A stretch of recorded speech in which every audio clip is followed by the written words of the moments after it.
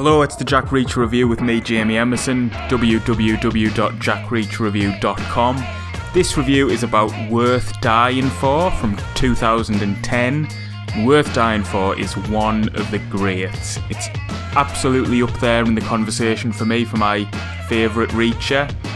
It's the classic quintessential Western Reacher, set in the kind of rural badlands of America, and you kind of get a sense that Lee Child maybe has a few reservations about farmers, to be honest. With this one, Echo Burnin' and Make Me, it's like, I think I might have read in Reacher Said Nothing, the book about the writing of Make Me. I'm paraphrasing Lee Child here, but I'm pretty sure he says something like, what are those farmers doing? I don't trust them. What are they doing over there on those farms? So far away from everyone. What are they up to? What's their game? I'm paraphrasing now. I don't have a copy to hand. Maybe he didn't say it exactly, but it's kind of like that. It's bleak as well, oppressively bleak. It is one of the darkest Reachers. I think it is the darkest Reacher. It's dark in its tone. It's comparable to Make Me in the kind of rural setting and the loneliness and sort of isolation of the setting. But unlike Make Me had levity because Reacher was having this burgeoning relationship in a kind of rom-com style with a character called Michelle Chang. There's not a whiff of that here. This is Reacher solo. Also in Make Me, Reacher and Michelle Chang left the rural town and went off on a bit of a cross-country adventure and then came back to it guns blazing, but this is all rooted in this little place. The story starts just hours after 61 hours. Hours after 61 hours. So the events of 61 hours was a bit of an experiment for Lee Child, and it's an experiment that he chose not to repeat, because he basically left it as a cliffhanger. You didn't know if Reacher was alive or dead, although it had been written in such a way that you could work out that he was in fact alive. I mean, if you go to a bookshop and you see all the Reachers, you can work out that Reacher survived that story. But the end of 61 hours, it was not clear if Reacher had walked away. He walks into the events of Worth Dying For, and the kind of opening scene is a pretty cool scene where somebody diagnoses Reacher and what Reacher's been through and how he's likely to have survived this event. And that is kind of a metaphor for the whole book. That's a kind of sign of things to come.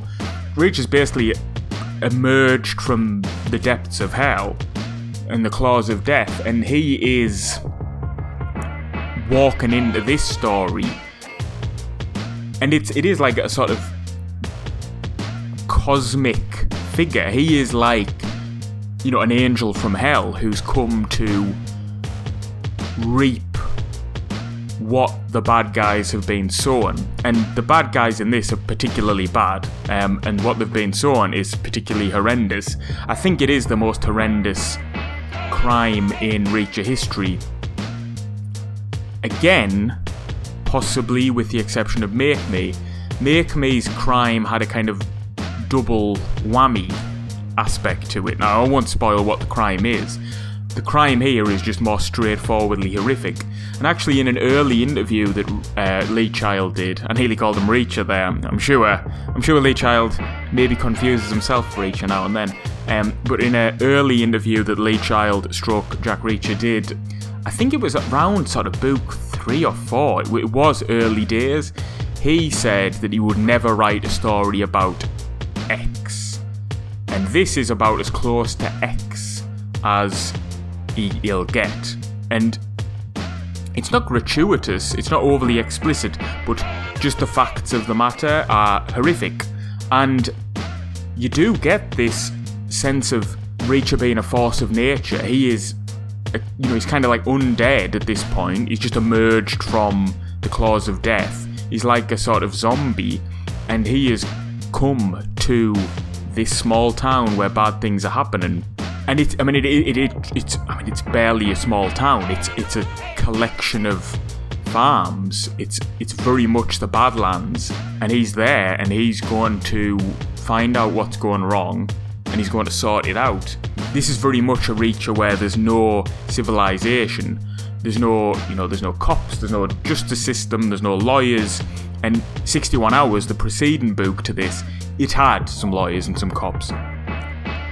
The next one in this series, A Wanted Man, it has some security services and intrigue and like that.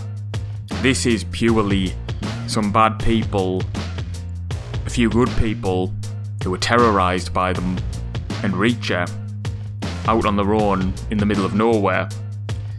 It's therefore pretty claustrophobic, it's pretty oppressive, there's not much light, there's not much levity to it, but I love it. It is one of the best for me. It's got a cracking title, worth dying for. You know, you could say, it's a little bit of a cliche, but considering the next Reach is going to be called Blue Moon, I long for the days where you had a title like Worth Dying For.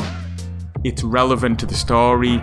There's a moment in it where Reacher says, I hope I die because there are some things that are worth dying for. That tells you all you need to know about this book. It's gripping, it's claustrophobic, it's dark. Be warned. Some Reacher fans will probably not like it for its oppressive bleakness and for the central crime, because the central crime will touch a nerve with some people that many of the Reacher books don't. It's bleak, but of course the bad guys get the comeuppance. Reacher thrusts furious vengeance and righteous anger upon them, and he walks away. So what he walks away into is the next book in the series, because this was Lee Child doing a kind of chain of Reachers. So there was 61 Hours, and out of 61 Hours, Reacher walks into this book. Like, sort of literally, it is, like I said earlier, a few hours after the events of that story is this story, and then after this story he hitchhikes into the events of A Wanted Man. And this was an unbelievably hot streak for Lee Child. 61 Hours, very good, worth dying for, excellent. I'll review A Wanted Man and 61 Hours in the future, but this is a particularly hot streak, and it's nicely kind of coherent, it's nicely held together with Reacher trying to get to Susan Turner, who he eventually gets to in Never Go Back. It's a hot streak. Those are 4 great books. This is the best of the bunch. It's in the conversation for my favourite ever Reacher, worth dying for. I give it 5 stars. It's fantastic. Check it out.